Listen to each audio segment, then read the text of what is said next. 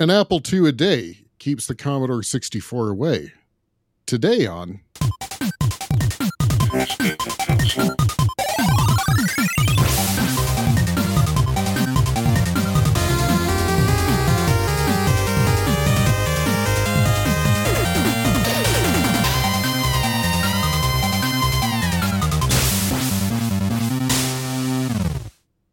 Welcome, everybody, to another episode of Press B to Cancel.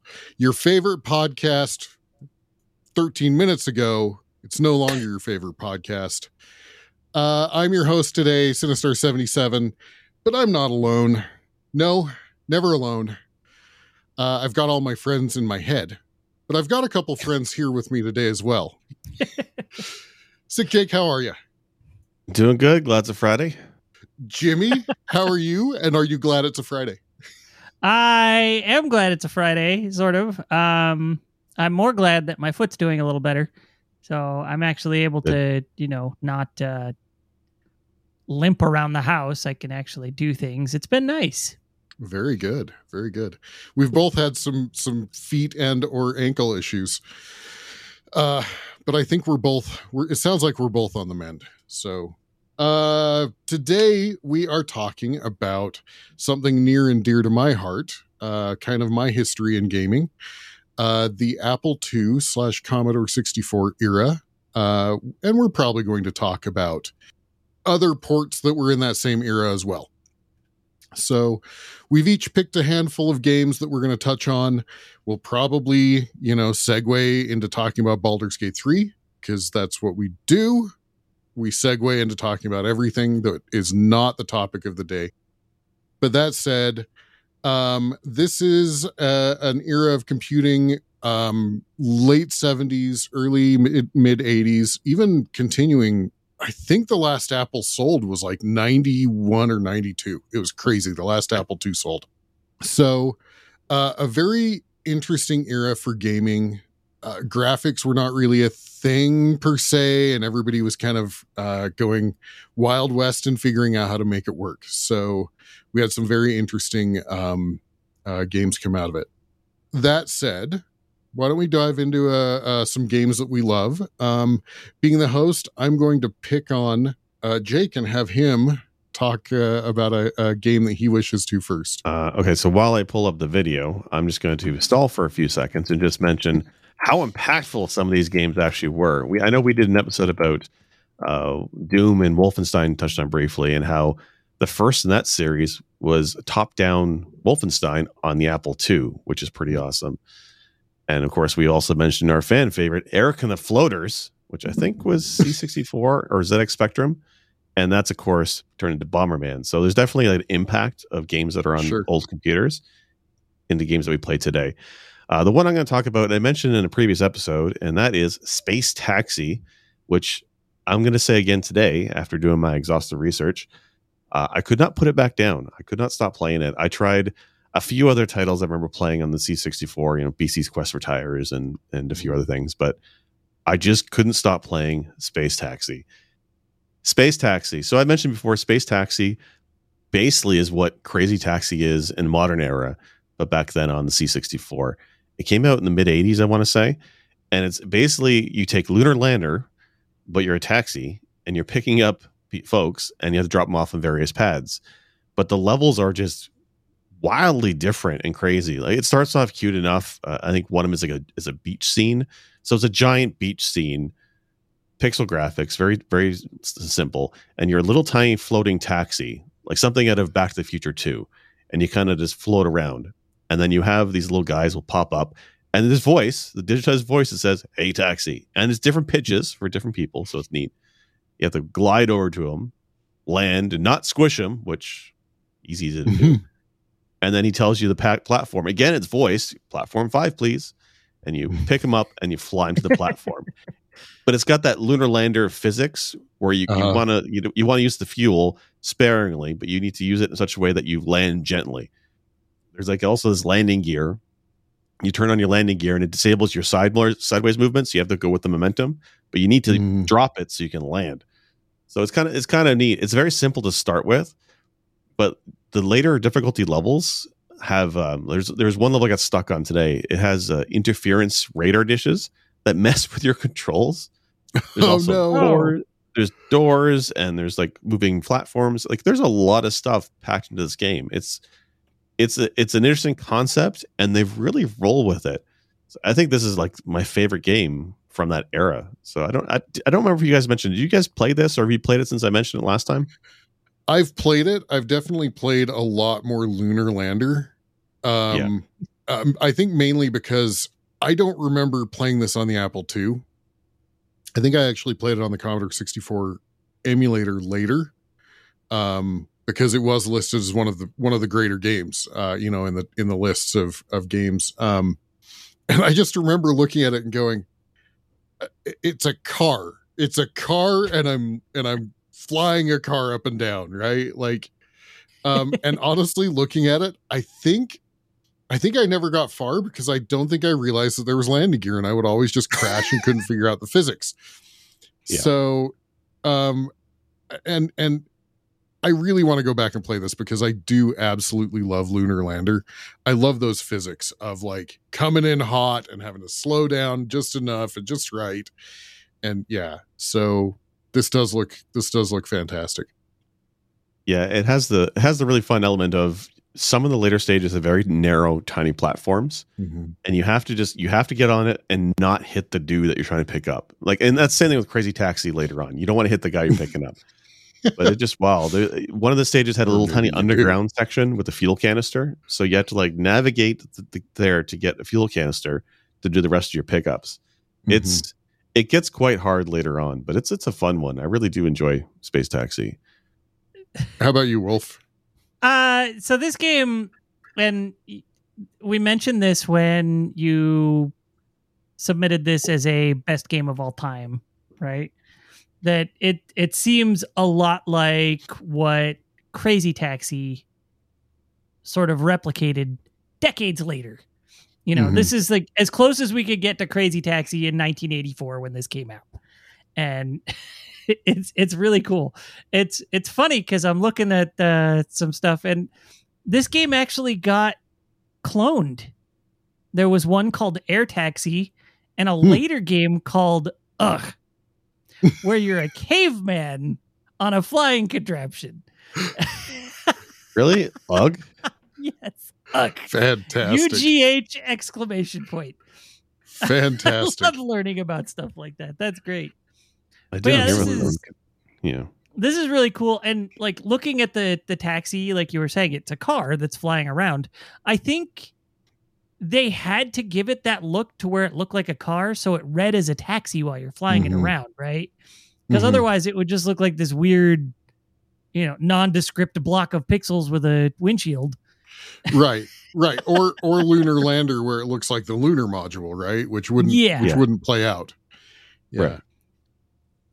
Okay, I'm watching this a hell of a game for 1984. And a bouncing ball. Pong. A bouncing ball is horrible. Yeah, some of the levels are better than others. What can I say? But it's funny because like this game. Okay, I'm glad there's clones of it. I'm going to check out Ugh. That sounds great.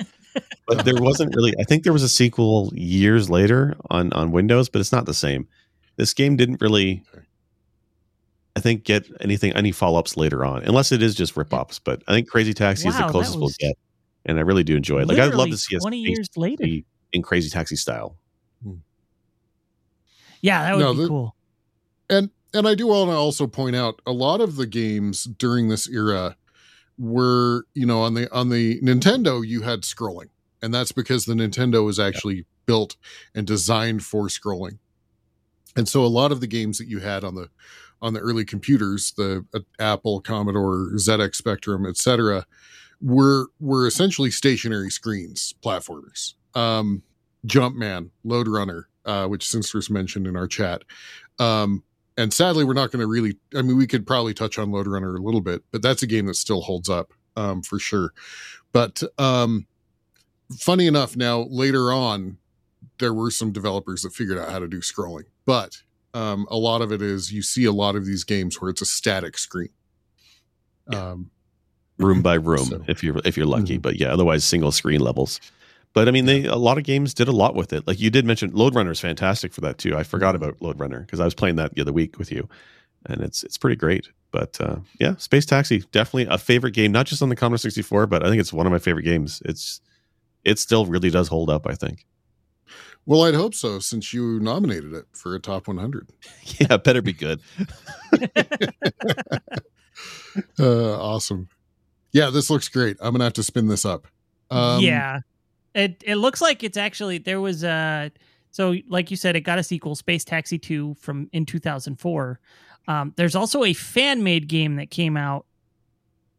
I don't know when, but not too long ago, like after Space Taxi 2, called Space Cab. So it's just sort of like a. The names have been changed to protect the innocent.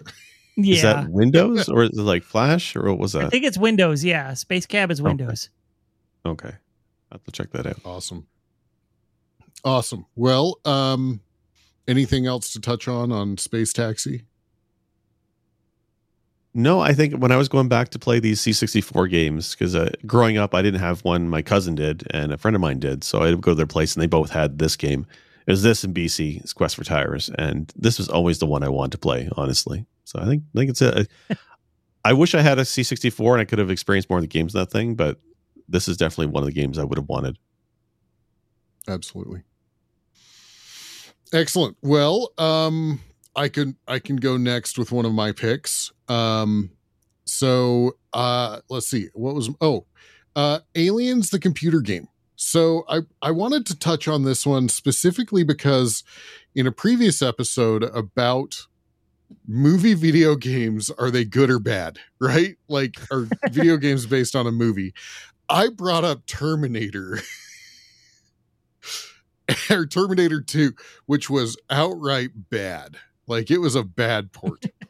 Or not a bad port. It was a bad version of a video game taken from a movie. But before that time, Aliens had come out, and there was an Aliens, the computer game, literally called Aliens, the computer game, on the Apple II and the Commodore 64 and a number of other systems that blew my mind because I was too young to see the movie, but I had the game, and it had dialogue from the movie. It had the story from the movie. Like, it gives you all of it. And then it took certain aspects from the movie and turned them into actual gameplay. Like, one of the first things you have to do, I guess it's a puzzle, but you have to identify your weapons and your hardware. Like, it's a little pointer and it's like, what's the, whatever rifle, and you have to go and select it. I want to ask you about that because was that a form of DRM for that? Because I tried playing this earlier today.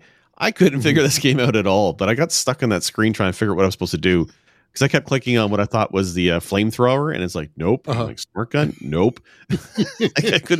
I was wondering if it was DRM and I needed to manual it first. I got it. I don't know because I always played a cracked version. Okay.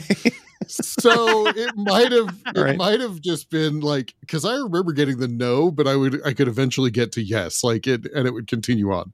So, but like on the screen, like it's literally got the dialogue from the movie. Like, that's another bug hunt. Like, it's and it was a cool idea because it was almost digitized screens from the movie. In fact, there is one digitized screen from the movie.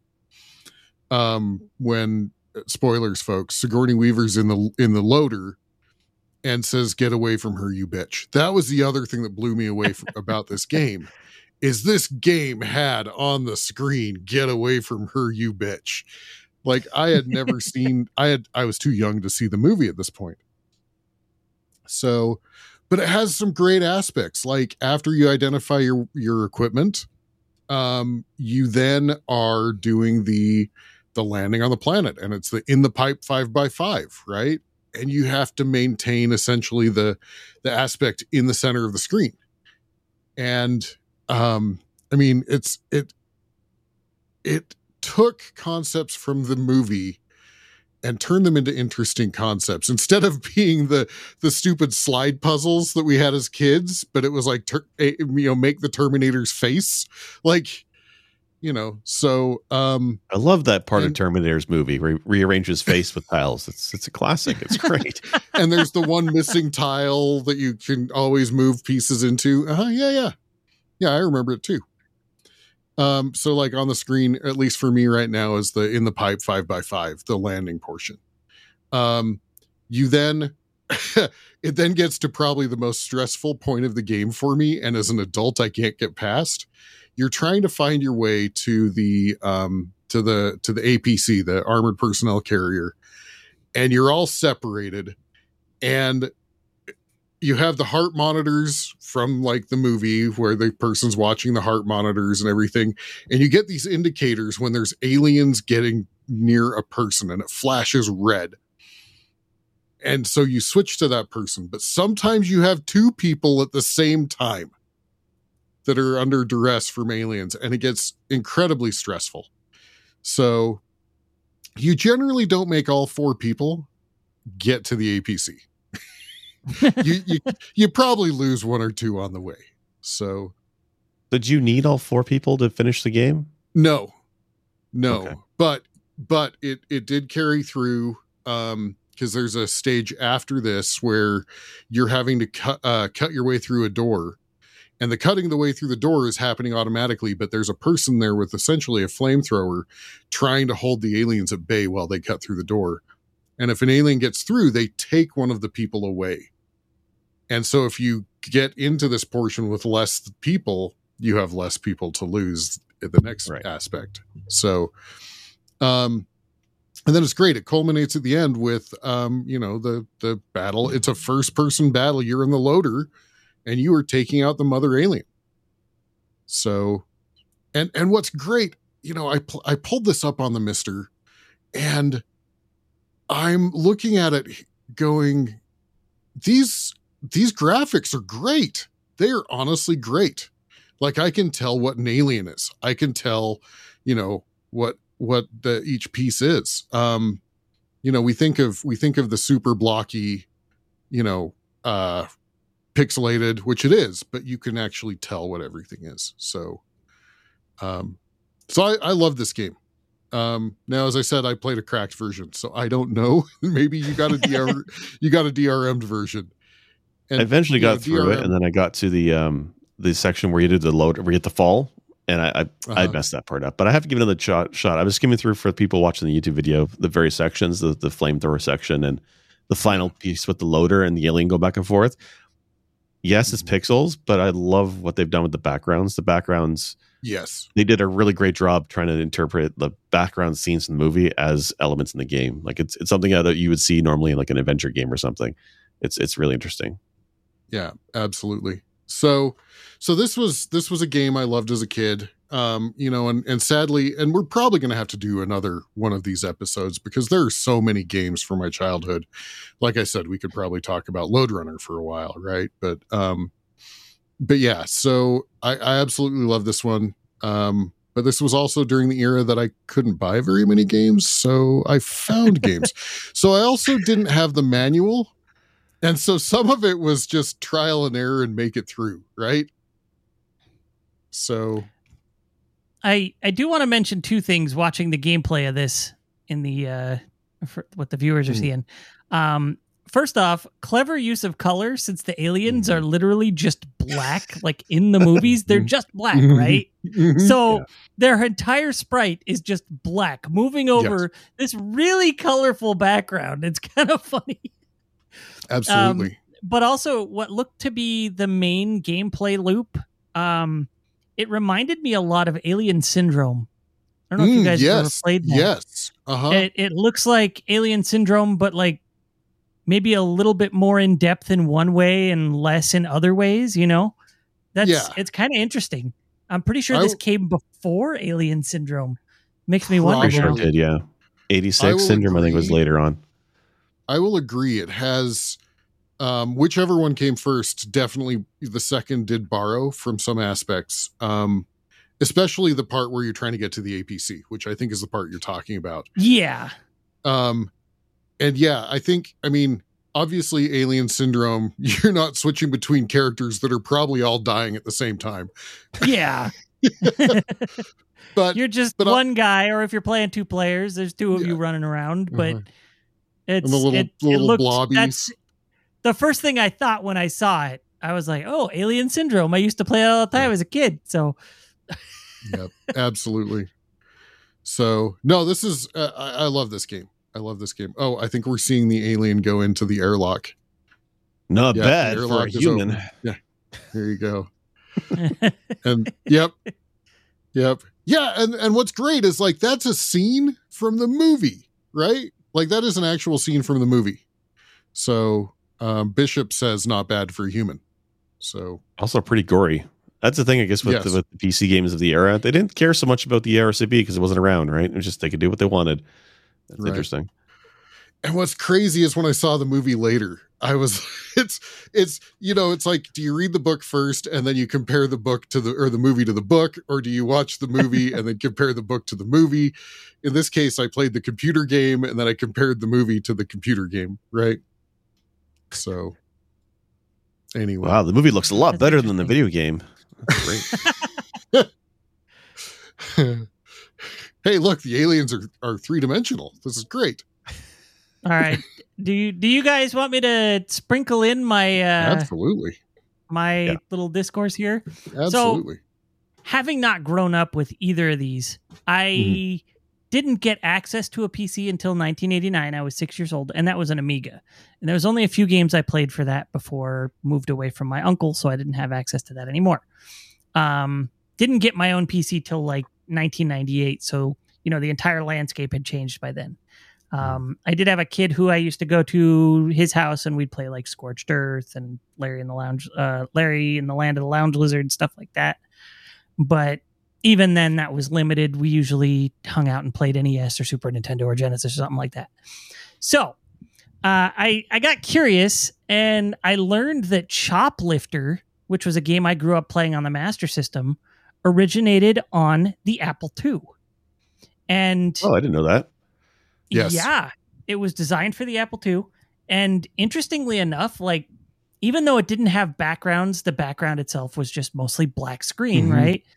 It still incorporated the sort of parallax movement of things that were further back on the field than, the things in the foreground. So it had a degree of parallax, even though there was no serious background to the game, which was pretty cool. The gameplay looked largely the same as what it was on the Master System.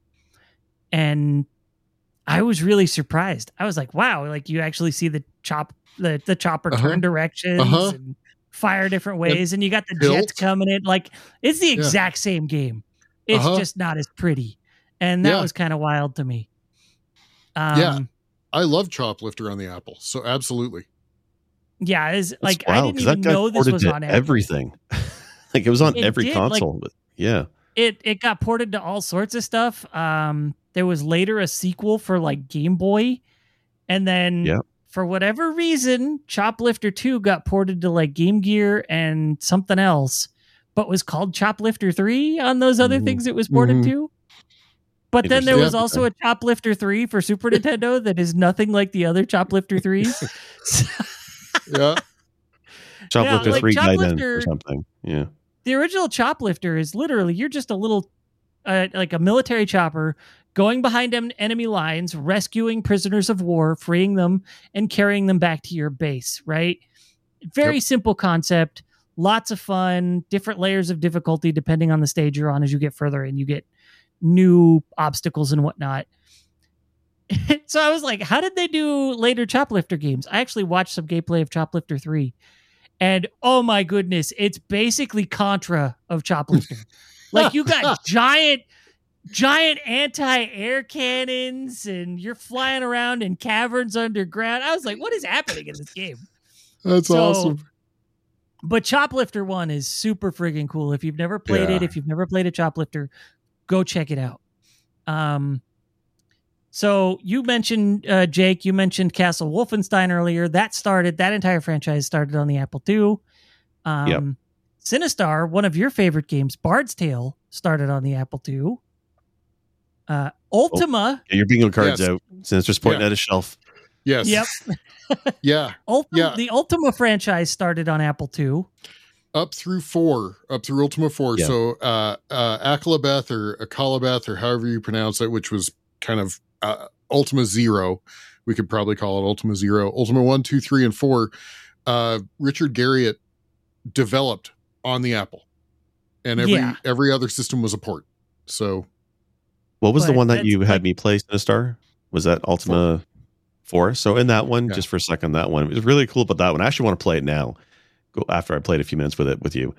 It's neat in that there's like a dialogue system, a rudimentary dialogue system. When you go to the guard, for example, in the king's room, you can ask him his name, you can ask him his job, and if you type guard, he'll ask you if you're honorable or something. Like they ask, it's basic, but it's got the elements of typing in questions and getting answers back. Really amazing for a game of that era. I was really impressed by that. So I do want to give that one another go. Also got poisoned and died pretty quickly.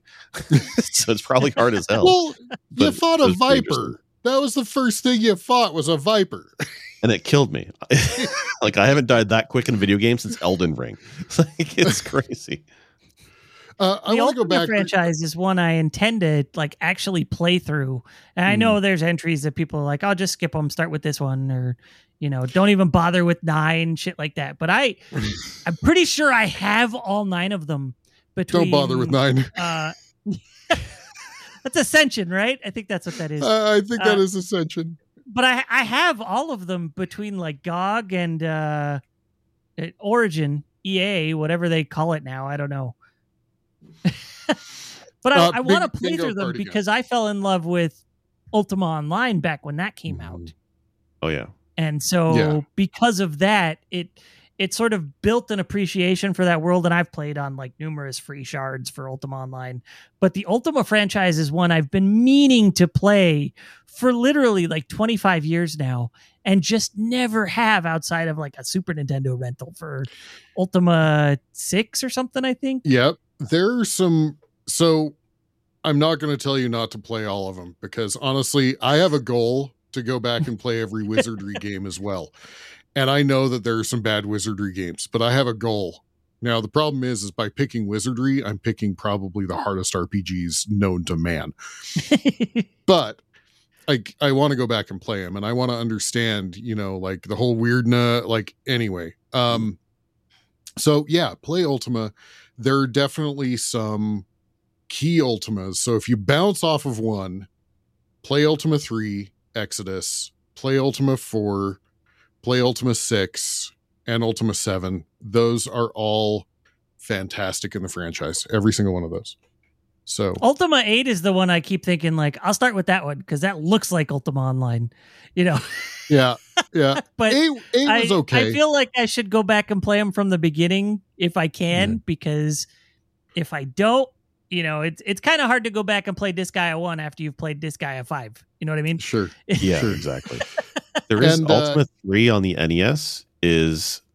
I played a little bit of that one back in the day, and that game has, for the NES, a ton of classes and races. It's almost confusing when you're making your party because you have to make a full party of characters, and there's all kinds of different races from paladins and thieves and different races. Yep. It's more complicated than D&D, and that's saying something for the 80s.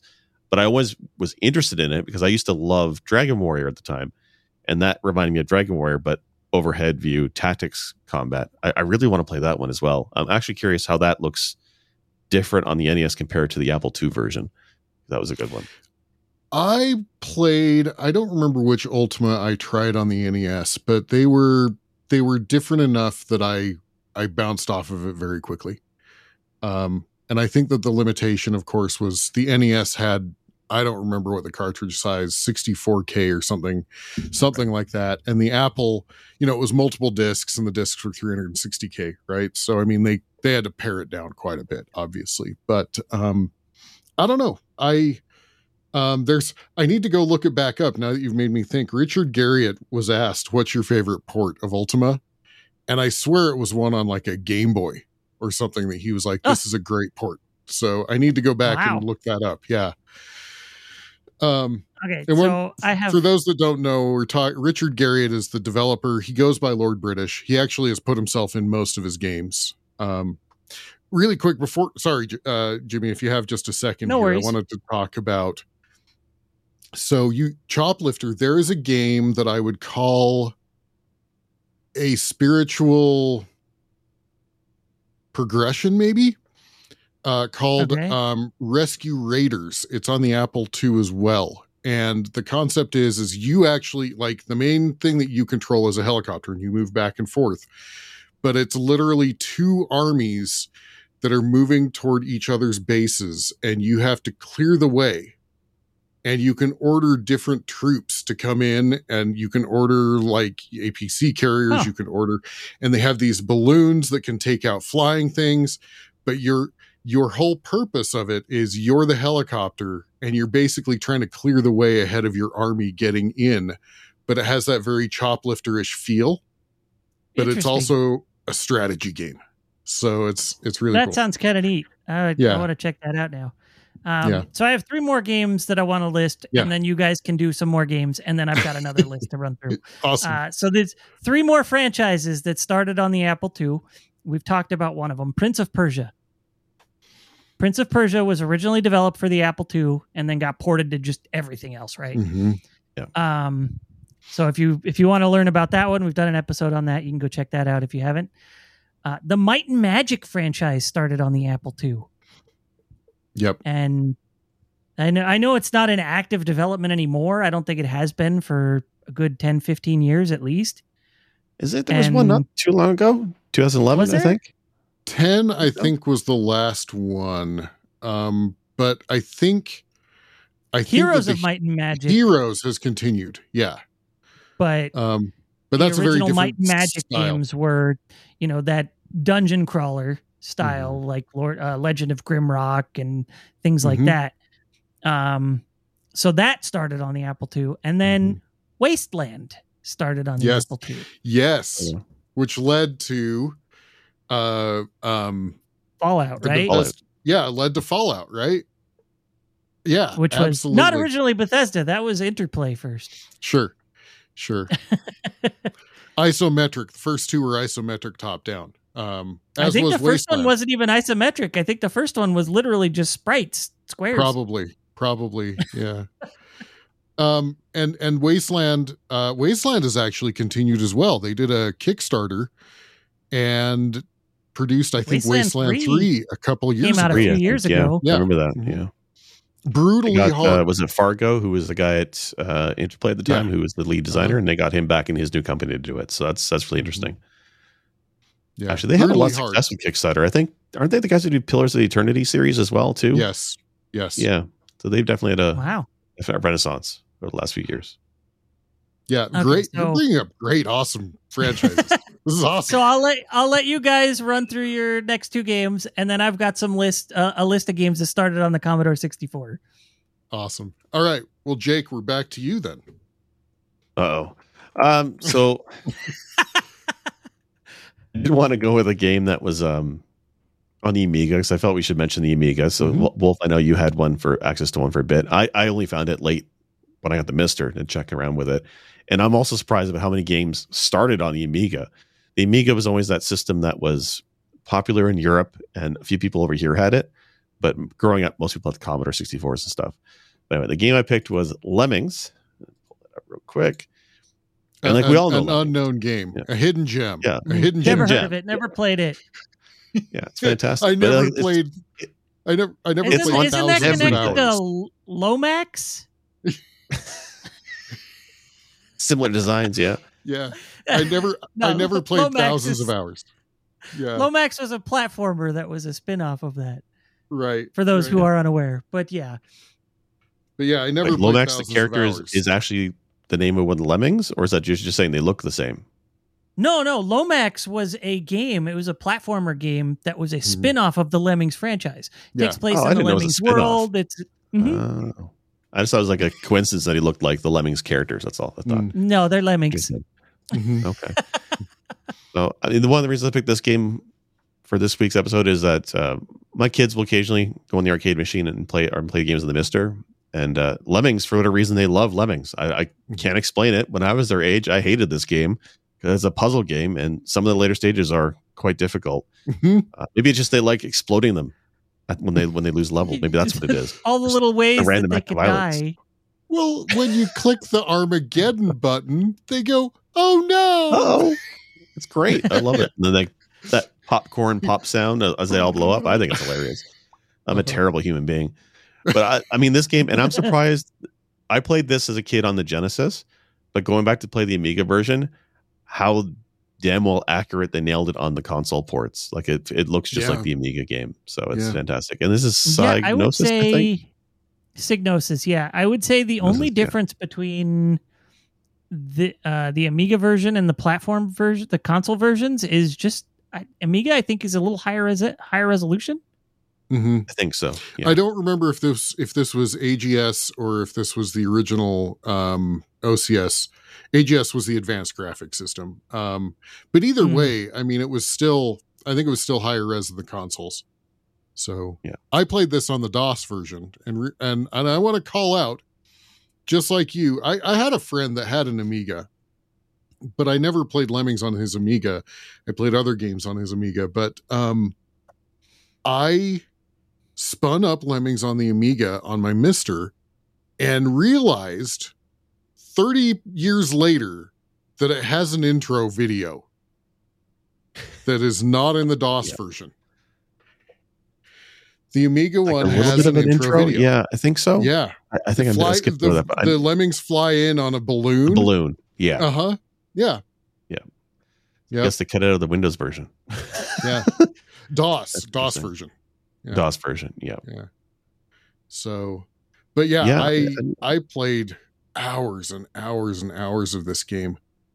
And the one thing I realized when I went back and played it again is I'm nowhere near as accurate with a mouse now as when I was a kid.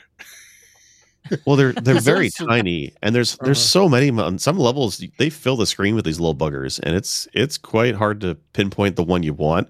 There's one combo in particular. If in some levels you need to add climbing and the umbrella to one lemming, and they call him an athlete. And sometimes hitting the same guy with both power-ups can be tricky to do. Mm-hmm. Yeah. So for those that don't know, so Lemmings is a puzzle game. Basically, the goal is there's a side-scrolling. You don't have control of the Lemmings themselves. They literally just like Lemmings, one follows the other, and they just walk the screen in whichever path they come out of the portal. And you have to prevent them from dying, and then give them jobs or aspects to basically navigate this course. And so some of them can lay platforms in a row. So they basically build stairs. There are diggers that'll dig straight down. There's diggers that dig forward. There's stoppers. Stoppers are huge. They're the ones that basically, if like your Lemmings are going the wrong way, you put a stopper in the way, and it's cool. They put their hands out. They're like, no. And they actually shake their head. Mm-hmm. It's really neat. And and there was a sequel to this, but it didn't feel the same to me. Like the power-up's a bit out there. But this was ported to every system. So I feel like Lemmings is a game that everybody's played. Maybe they just don't realize it was originally on the Amiga. But I don't think we've had a game quite like this since then, at least not with this many of them on the screen at the same time and this kind of power-ups. The only other game I can think of like this is maybe Humans, but that's kind of a different kind of gameplay. Gotcha. I don't remember playing Humans. So, and then generally at the end of you have to get a percentage of your Lemmings through the end portal. And once you get there, you can either try to get the rest of them through as best you can, or you can blow them up. And that's generally how it kind of rolled. Yeah. You just blow them up. You don't need all of them. It's just population control. It's how they do things. Absolutely. It's great. It's very cute, really fun animations with some of the backgrounds. Music was really great from that company. That they did always hot jams. And very clever. I think 100 levels. I think something ridiculous. This is a game I would never finish because there's so many levels to it, and it gets so tricky. They came out with an expansion called "Oh No More Lemmings" that I think added another 50 levels or something. Like it was, you could play Lemmings into perpetuity, honestly, if you wanted to. Yeah. So, yeah, this is a great call out. So, I love this game, and this is one I did stream actually for a stream. So Lemmings. Okay. I did. Sweet. I brought up the Amiga emulator on the Mister. So awesome. Anything else to say on Lemmings? Either of you? No, I mean, I just think how wild that game is. There's even a Game Boy version of that. Really? What?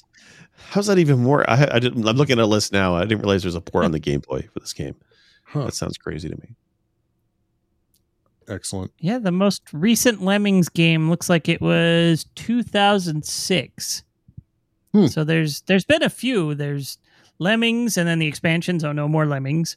Lemmings 2, The Tribes, All New World of Lemmings, 3D Lemmings, Holiday Lemmings. We don't talk about 3D Lemmings Revolution, and then Lemmings from 2006.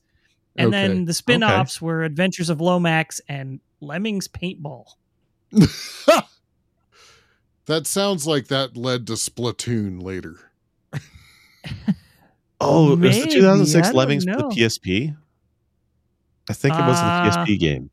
Let me see. It was. I played that. I played that version. It was pretty good. It was a remake of the original Lemmings, for PSP, PS2, and PS3. PS3. Okay. But yeah, the PSP version that game was legit. That was a really well done remake. Nice. Might have to check that out. I've got a PSP. Excellent. Yeah. Awesome. Well, let's see. My next game. I never played the first. Jake, you played the first, so we can talk about that in a minute. But I never played the first. But this is Archon 2. The Adept, I think, it was the sub name. Yeah, that's the subtitle. I can't believe this game got a sequel. This is like telling me there's a sequel to Chess. That's what he told me. There's an Archon 2. Because there is a Chess 2, but that was like a joke. But yeah, Archon 2, that's wild to me. Yeah. So the whole premise is you're these two adepts. They're magicians essentially, and there are 6 power points. 2 of them are in the center. They're in what are called the void. But there are also 4 that move around a little bit, turn to turn. So they'll move between the layers, and the layers represent the different elements. So the outside is fire. I don't remember what the second is. Air, and then water, and then earth. Air. Yeah, I think that's what it is. Purple apparently is air. That works. Yeah. Yeah. Each player takes turn. They have 4 adepts take turns. They have 4 adepts, and the adepts can do different things like move themselves, or they can summon different creatures. They have an energy limit, and basically the way that you win is either one player controls all 6 of the power points, or one of the players runs out of energy, or one player casts the apocalypse spell, I think. Anyway, it's the ending spell. But what's interesting is it's chess, but when you end up with 2 warring icons on the same spot, it goes into a real-time battle screen. Yeah. It goes into a real-time battle screen.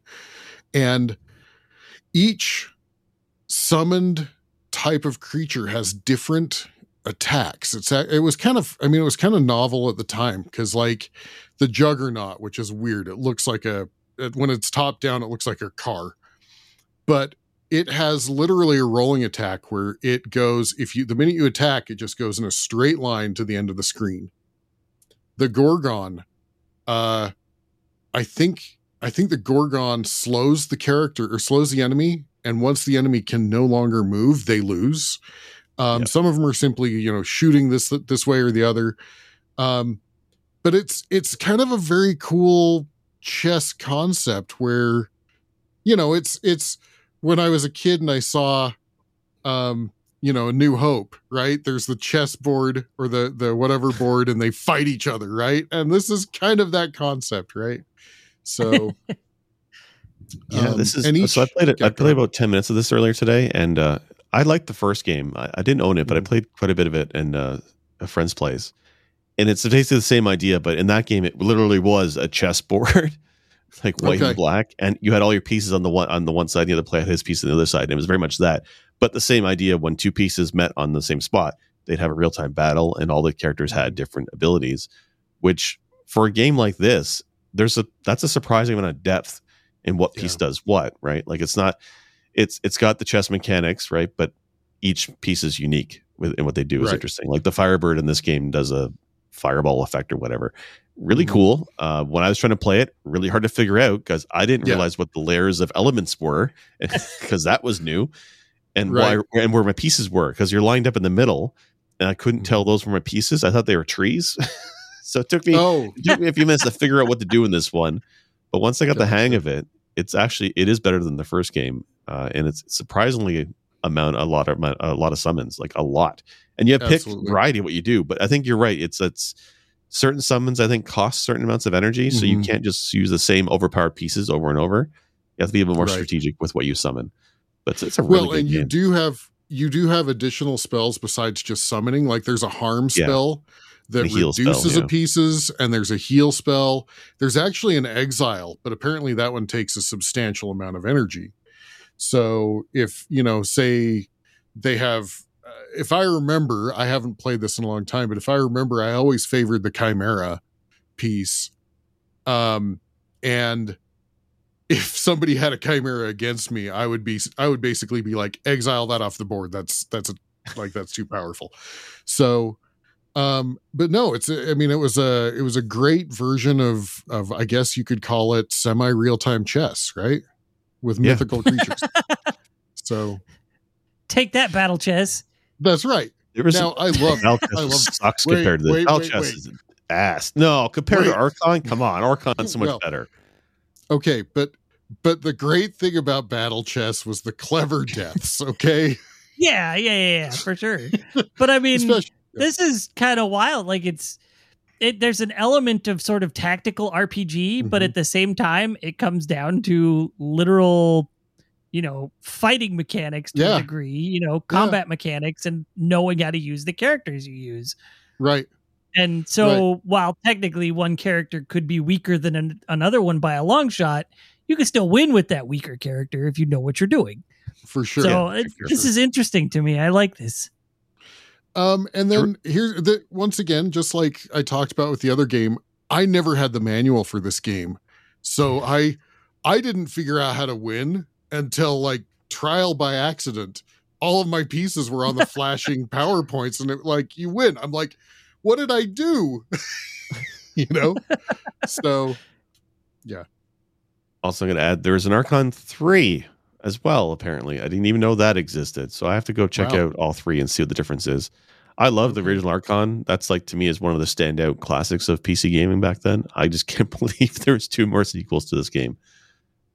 Like finding out there's a Balloon Fight 2. Like it just doesn't happen. So there was a spiritual successor that came out in the 90s on PC, on MS-DOS, called Dark Legions. And if I remember right, it was a TSR game. So I think all of the creatures were D&D based creatures, if I remember right. But unlike Archon 2, where it's a single board, you had a scrolling field. It was really a battlefield. And but at the same concept, you have the pieces, they have different movement types. You have a certain amount of summons that you can do. And when they move into the same spot, just like this, they go into real-time battle. But it's, demons versus elementals, or, vampires versus I don't remember, Chimera probably. I don't remember all the pieces, but it was a great spiritual successor. I played the hell out of that one too. So that one's well worth playing. And I have verified it does run on the 486 core on the Mister in MS-DOS. Okay. So interesting. Yeah. So,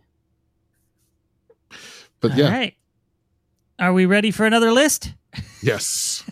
All right. You're gonna make me think of all the awesomeness that I've forgotten about. It's great. Okay, so these are some games that started on Commodore 64. We're going to start with some lesser. We got Impossible Mission, which only had a couple entries, but it's considered a classic by a lot of people who played it back in the day. I think it got a sequel. So Impossible Mission is one of those that sort of inspired other games as time went on. Then you've got Turrican. The Turrican franchise started on Yes. Commodore 64. Did it really? Not the Amiga? Mhm. No, Yeah, I it could've was sworn that'd be ported to Amiga the games. Amiga later. Oh, weird. Okay. I Because looked when you into hold up these. like best Amiga Yeah. games, everybody So says if I Turrican. am mistaken, Everybody. it's because Wikipedia is mistaken. I want you to know. So No, I believe it. I have only Yeah. played Turrican on the Amiga. Anyway, Yeah. keep on going. It's a great list. I've only played I want to say Super Turrican or Mega Turrican for the Genesis. That's the only one I've played. But Okay. and then here's a major one. Sid Meier's Pirates Yes. has been ported to so many things, remade so many times. This started on Commodore 64. Yep. Oh, really? I thought that was an Apple II one. I Dirty played it little on the secret, Apple II. I've never played Pirates. Really? Never played any Oh, of you got to them. play I've Pirates. seen them so many times. I've never played one. Pirates Gold that came out, I think it was either remade or remastered, or maybe that was the semi-modern version. I think it came out in like the mid 2000s. Yeah, I want to say it was like 2006 or something, 2008. That's a great game. I would even say you could start with it. I mean, if you want the nostalgia, go back, but you can start with Pirates Gold. Yeah, when And I had then- my uncle had the Sega go channel. ahead. Hold on, I got to talk about Pirates. Hold on. That's I fine. like That's fine. Go for it. My uncle had a Sega channel, and I was checking that out. And there's two games that made him question why he even was paying for the Sega channel. And the first one was Aerobiz, which was an airline simulator, and I for some reason loved that. The second one was Pirates, and like the variety of gameplay, like it's a trading simulator, but then you have these battles, and they're fun to do. And this is the Genesis version, which I'm sure was not the ideal way to play Pirates, but it's what I had. But then you also get to marry somebody, and so you're trying to find somebody's daughter on the various islands, and there's different ages and different. There's a lot going on in Pirates for a game. Even the ship battles are fun. If you have a sloop, you're like zipping around the map, shooting your cannonballs, or you have a really big ship of the line with like a bunch of cannons, but you're slow as crap. There's a lot in that game, and I'm surprised we don't have more like that. I know we have Sea of Thieves, which is probably the closest we're going to get, but there's no sword fighting in that game, so not like this. Yeah. The Pirates franchise. I guess I could call Sea of Thieves a spiritual successor, but I'm with you. I don't know that there is a game like Pirates other than Pirates, right? Yeah. So, another great call out. And I did play that on the Apple II. I never played it on the C64, but I did play it on the Apple II. And then Chard was going to talk about this one when we were going to do this before he was in the middle of moving. Ghostbusters. Yes, and I think we're going to have a in-depth on that, but yes. Yeah, we'll do an episode on it. Yeah. Ghostbusters, I think, is worth its own episode, but this is one that was originally developed for Commodore 64. It was a different game entirely when it was in development and became this, and I can't remember offhand what the name of the game was, but you know, the good old-fashioned 1986, 85 Ghostbusters game for NES and Master System all started as a Commodore 64 game, which is kind of cool. And the very best port on the Atari 2600. That's how I played it. Actually, I think the Master System one is regarded as the best of them. Did the Master System Atari's have the bar real low? Trust me.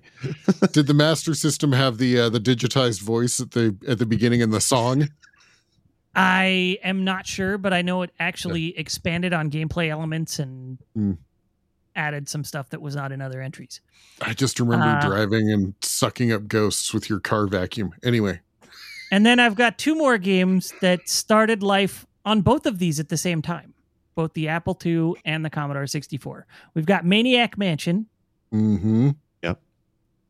Maniac Mansion is a classic. Most of the people I know who love it fell in love with it on the NES, but this is a great game nonetheless. And then California Games. Yes. I had no idea that started on these two platforms. That's wild to me. And the NES port was fantastic. I've only played the Master System one. I never played the NES one. Really? I played the hell of it on the Commodore, actually. And that's probably one of the early... I should have thought of that one, because Commodore 64 California Games is excellent. And the NES one is good too, but I really like that Commodore version of that game. And there were a whole bunch of the game series, right? Like I played the hell out of Winter Games on my Apple II. Yeah. I love doing bobsled.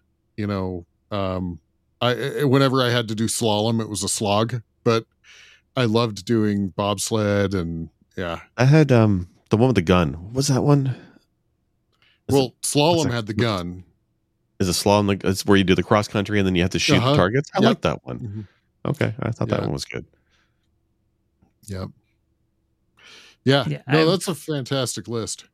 That's my list. And if anybody is curious why I didn't mention what's it called? Oregon Trail, it's because Oregon Trail started in 1971, well before these platforms existed. It started as something else and was later ported. So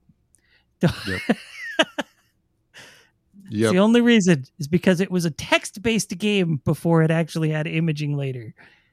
Yeah, but GP and I did an episode on Oregon Trail and educational games a while back, and that was one of the games we talked about. How it was basically created for a school, a university did it, and they had 14 years before that, it was a legit just text-based game. Was it? It was not originally an educational game. Interesting. Okay. Now think like it was. I was gonna say, think like if Oregon Trail played like when I don't know if you guys ever played Drug Wars on the TI-83 back in high school or anything. But I played Drug Drug Wars from our generation. I played Drug Wars on bulletin board systems, but yes, I played Drug Wars. Uh-huh. So it's basically that's how Oregon Trail started, was just all text-based interface. That's it. Mm-hmm. In 1971. Mm-hmm. So it's older. It was, I think, part of the reason that everybody thinks of the Apple II Oregon Trail is I think it was part of Apple II's initiative of getting Apple IIs into the door by giving huge discounts to education. And I think that they included Oregon Trail because, hey, educational game, right? Yeah. People can learn about dying of dysentery. Let's go. Honestly, today was the first time I ever learned that it didn't start as an educational game. So I'm just spreading the knowledge at this point. That's what we're here for, right? Yeah, absolutely. Yeah. Like I know when we talked about doing this episode, Sinistar, like you had mentioned Apple II. I'm like, I remember the Apple II because I played a lot of that in school. We had a computer lab and it was all Apple IIs. But for me, it was always like Number Bunchers, Where in Time is Carmen Sandiego, like, and a bunch of random educational titles. And then you gave me a list of games to go through from the Apple II, like Ultima and freaking Pirates is there. And what was that auto game, the dystopian one? Oh my gosh, I'm blanking on the name now. But yeah, just played Auto Wars or what? It's the one based on the Steve Jackson game, the tabletop. It's Car Wars or something like that. Car Wars, something like that. Why am I blanking on it? Yeah. And it's wild, but that's all Apple II. Like, I'm surprised the depth of software on the Apple II. I didn't realize there's that much of a catalog of games in the system. Auto Duel, that's the game. Auto Duel. Yeah. And Test Drive. Test Drive started on the Apple II. So the Test Drive series. Yeah. What, yeah, like Test Drive that we know from the PlayStation era, it started on the Apple II. And if you like Test Drive, you should go back and play the Apple II version and remind yourself how lucky you have it, because that first game was hard as hell. I was like, if you go too fast, you crash, like your window cracks. Just going too fast, it crashes. It's really funny. But it's got the little cops and everything chasing after you. It's interesting. Yeah, it's got the radar detector, and you're supposed to slow down when the radar detector goes off. Yeah. And you don't. So when you're Jake, you just keep going and get pulled over by the cops. It's fine. Or you just clip the side of the mountain and you die, it's just as you do. But yeah, there's a lot of great stuff in that Apple II. Yeah, it's a system well worth checking into. And I think kind of what started this whole thing, I think the reason, I feel like I was the one that brought this up and brought this as a concept, but maybe I'm wrong. But on the MiSTer, the Apple II core has always had a significant failing.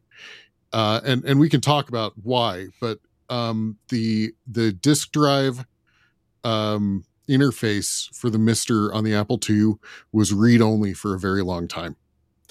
And they just finally released read-write access for very specific types of disk images, but there are converters to convert your disk images. So, and I actually want to talk about that. So the reason that disk IO or input output is hard on the Apple was actually a decision by Steve Wozniak. So when you talk Apple, you talk about Steve Jobs and Steve Wozniak. These are the two people that started it. And Steve Wozniak was really the technical giant. And one of the things that he looked at was the other systems that were coming out with disk-based systems, like the Commodore 64, the disk drives were massive and expensive. And the reason why is because they actually had the controllers built into the drives. They actually had a computer in the controller. And the reason why they did that is because they basically made it so the disk drive always knew where the read and write head was and all of that stuff. And Steve Wozniak said, I don't want bulky drives and I don't want the expense of having a second computer. And so he built a drive that was a very dumb drive. And so that Apple II, and I mean, basically he that didn't sound they make, right? Yeah. So he didn't want to dedicate hardware to the disk drive specifically to like determine where that drive head was. So if a drive went to go read data and it didn't get the data and it didn't know where it was, it always backed to 0. And to make sure that it was at 0, it actually hammered the drive head against the edge a few times. And so that's where that sound from those drives was iconic. So, but it also made for, at the time, inexpensive drives and also significantly smaller. You look at a Commodore 64 drive and these things were, a good foot long, so, you could order a foot long sandwich or a Commodore 64 drive. Or it's a drive. Yeah. I remember the last time that we did an episode on older computer games, I feel like a lot of the time the focus goes to point and clicks and adventure games because I do have a lot of history with the old Sierra stuff. Like I almost brought up Manhunter 2, which is a game I loved playing on DOS. It also was on the Amiga, but ultimately the DOS version I think was better. There's a lot of those adventure and point and clicks there, but there's also quite a bit of shooters and platforming games and sports games. Like there was a lot of different genres that we know in home consoles that were also on PC computing at the time, and a lot of those games didn't make it to consoles, and some of them did. It's definitely a library of games people might have missed out on. The very first Madden game was an Apple II. Game. The very first Madden football. Yep. At least, well, that makes sense. EA had that license, and they brought it to Genesis. They were big on Genesis early on because of that kind of stuff. Yeah. EA, Trip Hawkins. I mean, Trip Hawkins really drove the era. I'm gonna point at my background again, so get your bingo cards out. But EA produced, essentially they look like record sleeves, and then on the inside they actually put forward the developers and engineers as almost these rock stars. Like this is what Trip Hawkins did. And the EA of today, I think Trip Hawkins has basically said one of the worst things he did was sell it. So well, I mean, hopefully made money off it, but when you were a big name in the development industry in the late 80s and early 90s, like that was massive. You had people like David Crane and Wozniak Sid Meier and all these people, right? Like that you'd have their name attached to whatever they were doing. It wasn't just this, it was this person's this, or this created by this person. Like that was it. I wouldn't say common, but it was a lot more prevalent than we see nowadays. Right. Sure. Like even in the mid to late 90s, Peter Molino is like, his name was all over the magazines constantly. Fable, Black and White, other things he did, it was huge. So the names were a lot more well known then than I feel like they tend to be now. Now we know of like a handful of people that are just like major heads at companies, like Shigeru Miyamoto. Yeah, he's massive because he's basically the Nintendo brand, right? But yeah, absolutely. And I mean, it also makes sense because there's no game. Well, this isn't true. There's very, very, very few games that are released today that are built by one person. Right. Yeah. There's occasionally an indie game like, Super Meat Boy or something that comes out that's one person that develops it. Right. Or two people. And then, those two people, there's rarely just a Phil Fish or Jonathan Blow or, Yep. Yeah. So, No, this is a topic near and dear to my heart. I would love to someday have an episode. We're going to talk Ghostbusters at some point. I would love to have an episode on Ultima at some point. Once I actually play through some Wizardry games, I'd love to talk Wizardry. I mean, I played Curse of the Dark Savant as much as I could. They're brutally hard. I'm going to use cheats. I'll be honest with you. But Might and Magic, we could talk about that one for a while. There are some great franchises that came out of this era that we still either know of today or still see today. And I appreciate that you brought that up, Wolf, as part of your talk, is bring up these franchises. So I felt, since I couldn't contribute from personal experience with these, I've never actually played Commodore 64, seen one in person, and Apple IIs I only ever saw in school, and I think those were usually Apple IIe. So I do believe I had a friend in high school whose dad loved his Apple II and had one in his office. That he was just like a tech nerd. He was super sweet dude. But yeah, that's about my extent of experience with those. Gotcha. I never had an Apple II, like a base Apple II. If you look at the Apple II, it was very base. It was like 16K of RAM. I had an Apple II Plus, and then I did have an Apple IIe later. So I did have a couple Apple II series PCs.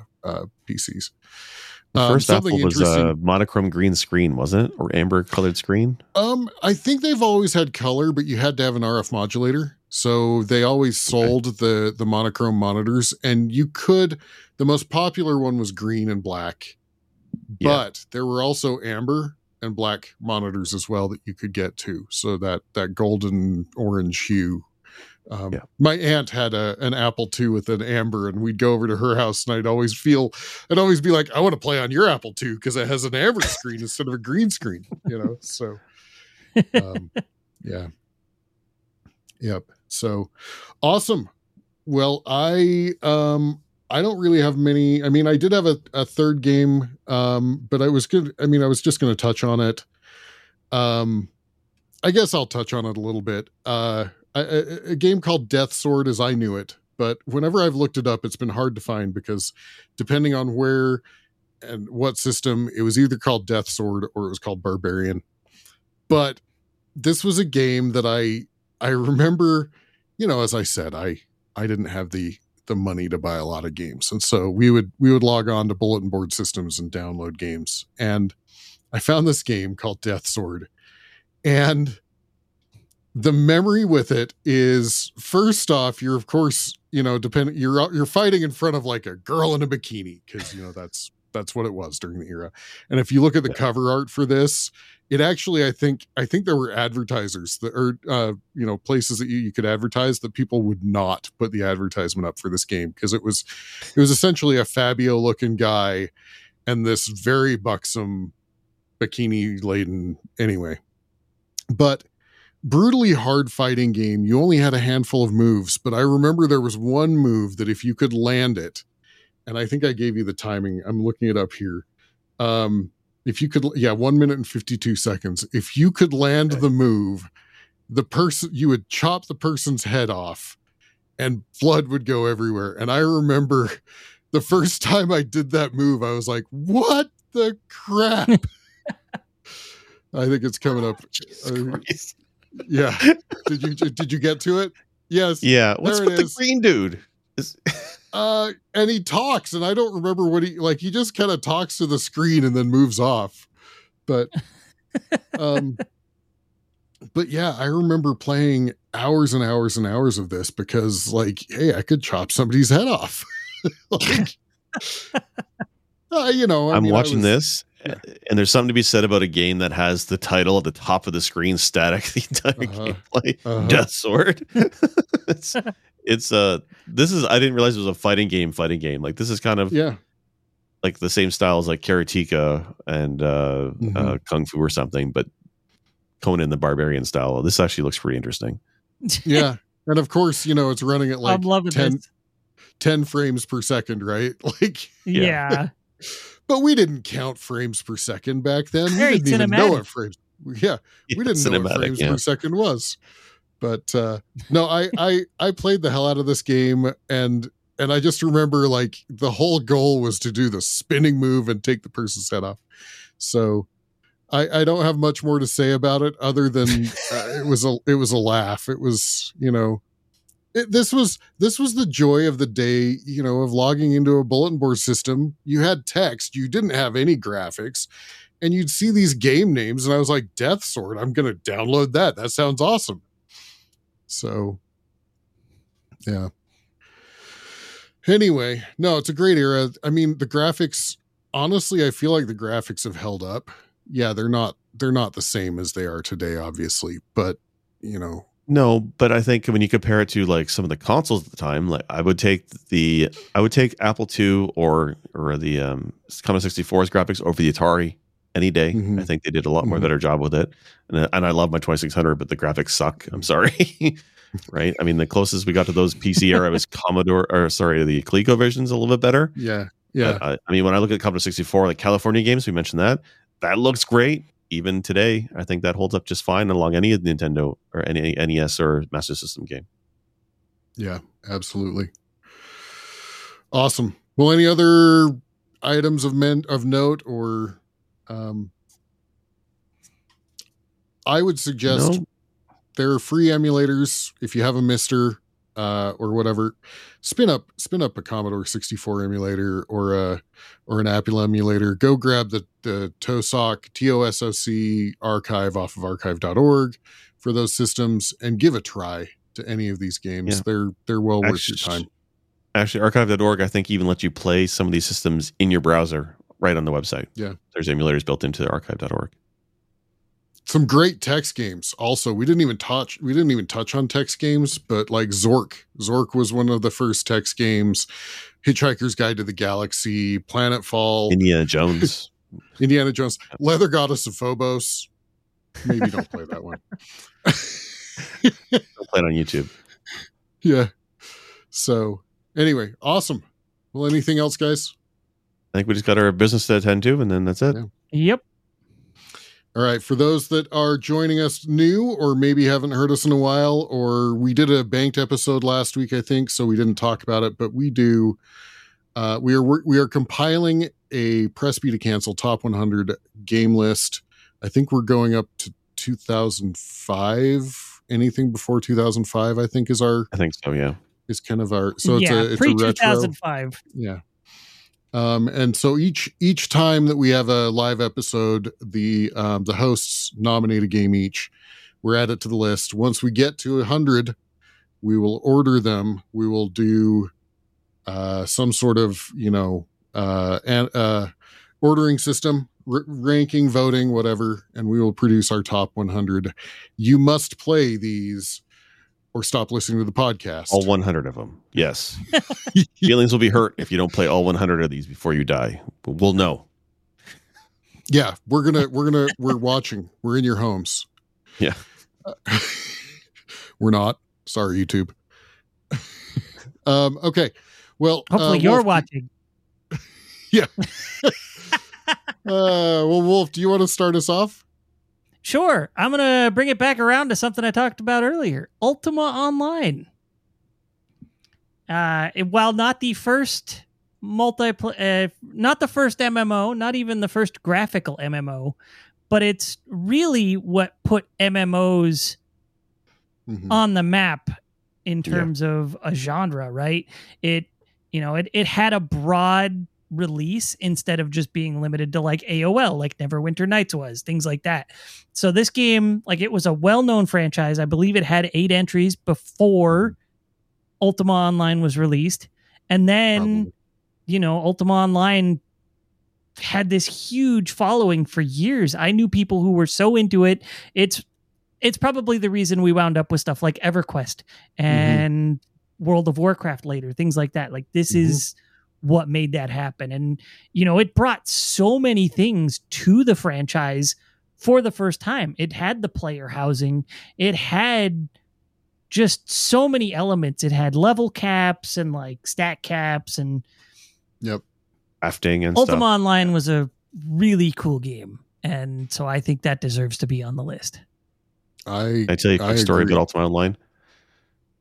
So sure, go for it. When I got my PC, because I got mine late as well, and this is a game. When this game came out, my friends hounded me to buy this game so we could play Ultima Online and pay for the stupid monthly fee, which pissed me off at the time. But I really got into this game pretty deep with the crafting and stuff.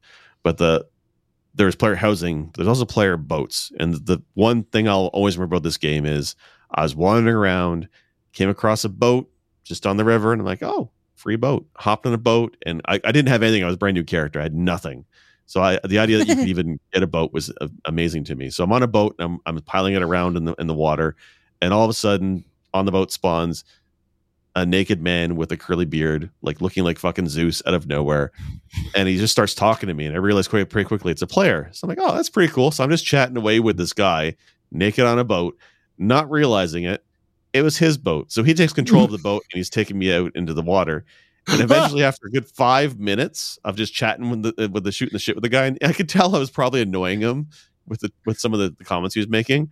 We pull up to a small little island in the middle of the water, and he's like, "That's very nice. Get the fuck off my boat." I'm like, "Oh, okay, sure." He abandoned me on an island, and I realized pretty quickly as a young character, I couldn't get off the island. I was stuck there. So that was my memory of Ultima Online. I think I ended up re-rolling on a Korean shard after that, just because I got tired of the assholes on the English-speaking servers. But, yeah, I loved Ultima Online. You're right. That game set the standard for a lot of MMOs for years. There's stuff that happens in MMOs today that I think draws a direct line back to Ultima Online for sure. Absolutely. Excellent recommendation. So, all right. Jake, how about you? I love this game, and when we were talking about today's episode idea, I'm like, oh, well, this was on a PC. This was on a retro computer back in the day, and it's not. It was only ever released on one system at one time, and that is Ninja Golf. And I like this game so much, I'm going to pull a video of it to show people because it's hard to explain why I love Ninja Golf. You're taking ninjas, and you're taking golf, and you mash them together and you have Ninja Golf. And this is for the Atari 7800. It is one of the best, I would say one of the top 70 games for the 7800. Of course, there were only 70 games for the Atari 7800, but anyway.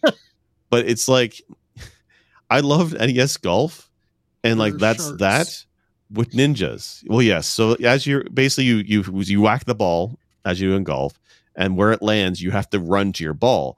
And if you need to run through a bunker, it's a desert scene, and you're fighting enemies as you go. If it's water, as you do, the ninja goes underwater and is running along the bottom of the water, kicking sharks and beating other ninjas that are also under the water. They can breathe underwater. I don't know how it works. Is this madness? You have to play Ninja Sharknado.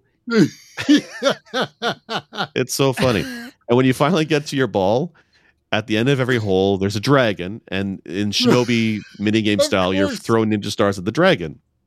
This game is crazy. It's wacky. It is weird. It's fun to play, and it's on one system and one system only, the Atari 7800. This kind of fell back into my memory because of the Atari 50th collection last year, and this is on there. But like, I don't understand. Well, maybe I do, but I don't understand why they don't have a sequel or ports of Ninja Golf. Why are there not more ninja sports games? Like, really, this game is hilarious. Frogs. It's great. They're giant frogs. There's potions to heal yourself as you're running to your ball and kicking ass. Like, it's so good. Wow. There's a lot of enemies to it. 9 holes. I'm surprised nobody's tried to do a spiritual successor, a sequel, anything like this game. It is just such a weird, funny concept, and it's so good. I don't know. That's awesome. That's my entry. Yeah, I think everybody needs to play this one. I need to play this. Oh, there's the dragon. Wow, that is a dragon. Yeah. Holy shooting cow. Fireballs. Yeah. Okay. So this is funny because at the end of the Wikipedia entry, it says, see also Aqua Teen Hunger Force Zombie Ninja Pro-Am.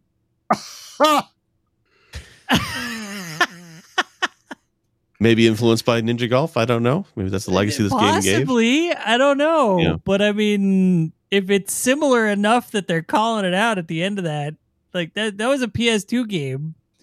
Aqua Teen Hunger Force would be the one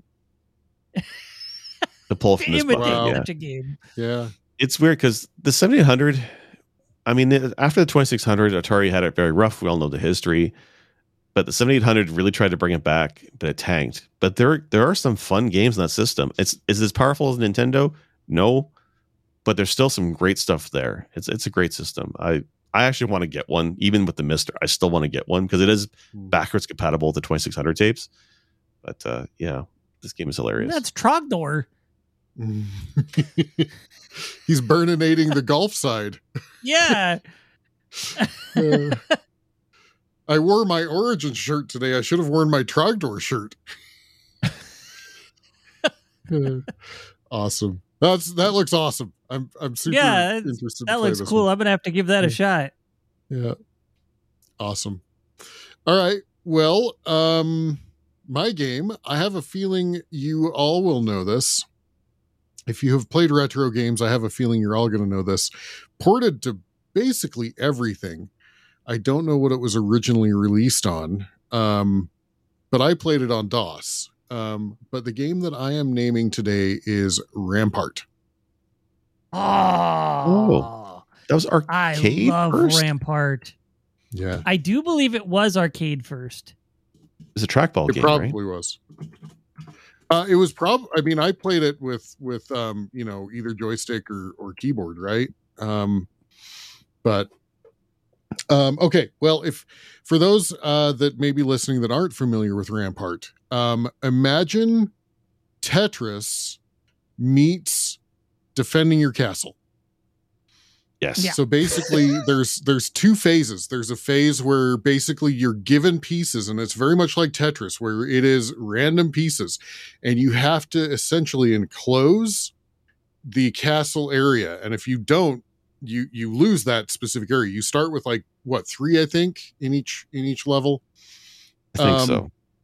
But if you don't get it enclosed and it's timed, it has a time limit, and oh boy, you feel rushed the whole time because you're getting straight lines, and then you're getting T's, and then you're getting, zigzags, and so once you close it in, if the time runs out or you get your castles closed in, you then start the next phase where basically ships come in with artillery and blow up your walls.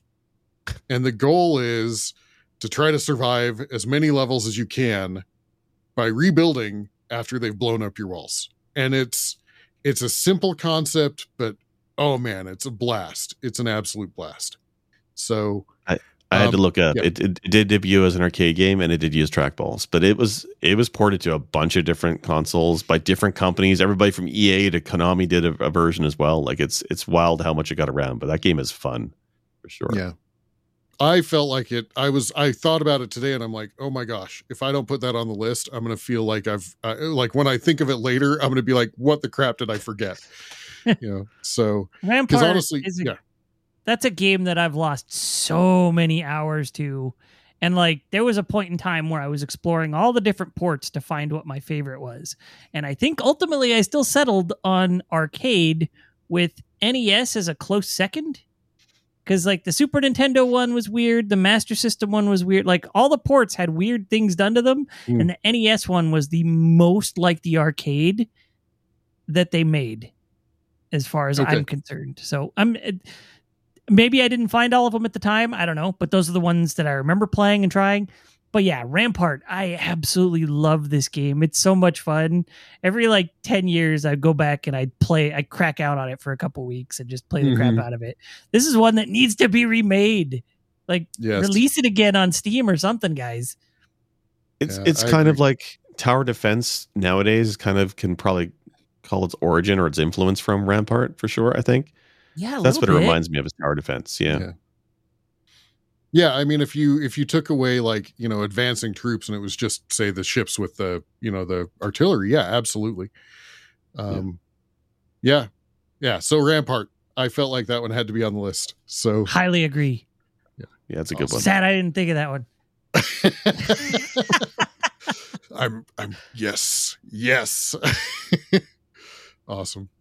Okay, gentlemen. Well, I think this has been an episode. I'm pretty sure. I have some level of positivity on it being an episode. I appreciate your time. do you guys want to call out anything? I thought we were going to talk about Baldur's Gate 3. Maybe we'll do that next week. There's lots to talk about in Baldur's Gate 3. That's as it's another game this year that's going to suck up 100 hours of time I don't have. We should talk about, you guys have been streaming a little bit on the Press PE channel on YouTube, so that's good to point that out. What have you guys been playing? Wolf? I'm sorry, ask the question again. My brain. What have you been streaming on the Press PE channel lately? Oh, yeah. I streamed, oh my goodness, I streamed Halo 3 ODST. Yeah. That's one I've been meaning to go back to for years. I wanted to stream it when I was streaming on Twitch and just never got around to it. And so I had no idea what I was going to play on Wednesday. And I was like, you know what? I'm going to play Halo 3 ODST because I haven't played this in a while. I had not touched the Master Chief Collection, even though I've had it for a while now. So that was the first thing I played on the Master Chief Collection.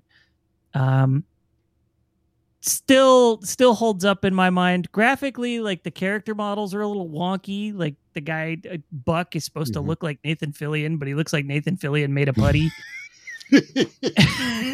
Right, he did the voices in that game, or he's a character. Yeah, like it's got a bunch of voice actors. It's got Adam Baldwin.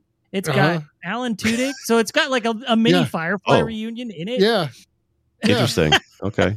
Yeah, when I was listening, because I was working while and I heard Nathan Fillion, and I actually put into like chat, I was like, Captain Tight Pants. Yep. So, yeah. It's awesome. But I honestly, just the actors are one of the things that make me gravitate to this as well, because, usually Halo is Master Chief and Cortana. And while they're great actors doing those roles, that's largely all there is. Whereas ODST is more of like an anthology. You experience multiple characters from your platoon and bring that story together to a conclusion at the end. So if you are not a fan of the Halo franchise for reasons of feeling overpowered with Master Chief, try ODST. It grounds the franchise a bit. Nice. That's when I want to play myself, because like you're right, because I don't like the gameplay of the Master Chief. I find it a little bit too slow and just too, like, ODST seems more my jam. There's some of the characters I think have more movement ability, or they're faster. From what I recall, it's been a while since I played it. It feels like a faster paced game. I wouldn't say it's faster paced, but each level is sort of designed around that character, and then their personality sort of reflects through as you're playing. So like one of them is very sniper heavy. One of them is you're driving a tank around, I think. One of them is just a lot of vehicle combat. One of them is literally just, being stealthy and trying to work your way through the enemies. So they change it up with every stage. And then the main core element of the game is you're exploring after everything has gone down as the rookie of the team. So there's no voice actor, no name, nothing. It's just rookie. So that you're sort of like that character trying to figure out what the hell happened while you were unconscious for 6 hours and catch up with your platoon if you can. Nice. So it's got a little bit of like mystery noir, and then like just all these varied levels that are just so different from what you normally get from a Halo game. It's really cool the way they did it. Yeah, it definitely looked different from a Halo game. I mean, obviously the models, like the helmets and stuff, looked Halo-ish, but yeah, and of course the hunters and the little dudes, I can't remember their names. The grunts, yeah. The grunts, enemies are definitely scarier in this because you're not as overpowered. You're still a little bit more overpowered than I remember, but you're a wimp compared to Master Chief. Yeah. Excellent. Well, I was streaming last Monday. I streamed some Baldur's Gate 3. We're talking about it anyway. I'll just touch on it really quick because we're still getting our first impressions. But being a D&D tabletop player, I honestly feel like, and I played Baldur's Gate 1, 2, Icewind Dale, all of those. And I'm not talking Dark Alliance alone. I'm talking the actual D&D style. This feels like a very cool rendition of a tabletop RPG in a computer game form. So, yeah, and I'm really surprised how many people are playing it. Like there was, I think Steam said 800,000 concurrent players, which is up there with Elden Ring. Elden Ring, I can see the mass appeal. I did not expect the mass appeal of a D&D CRPG. I'm all for it. Wait, I did not expect it. Wait, horny druid sex. Come on. Not just a druid. Let's be real. Everybody in that game is freaking thirsty for something. Like we got to talk about it in an episode. That game is great, but it's definitely out there. But everybody's playing it. It's so good. I am going to try to stream Mondays when I'm available. Obviously life being what it is, but I am going to try to stream Monday evenings here on for those watching the podcast on Pressby. Those will not be making it into audio episodes because that would be weird. Yeah. So awesome. Well, gentlemen, I appreciate your time. I think we can button this up. If you're here and you're not a subscriber, we would appreciate a subscribe. Come to pressbtocancel.com. Come to our Discord, comment, like, subscribe. You know the drill. Tell your friends. We're trying to grow. I'm gonna shill. We're trying to grow, and we would appreciate it if you helped us grow. Awesome. Thanks, guys.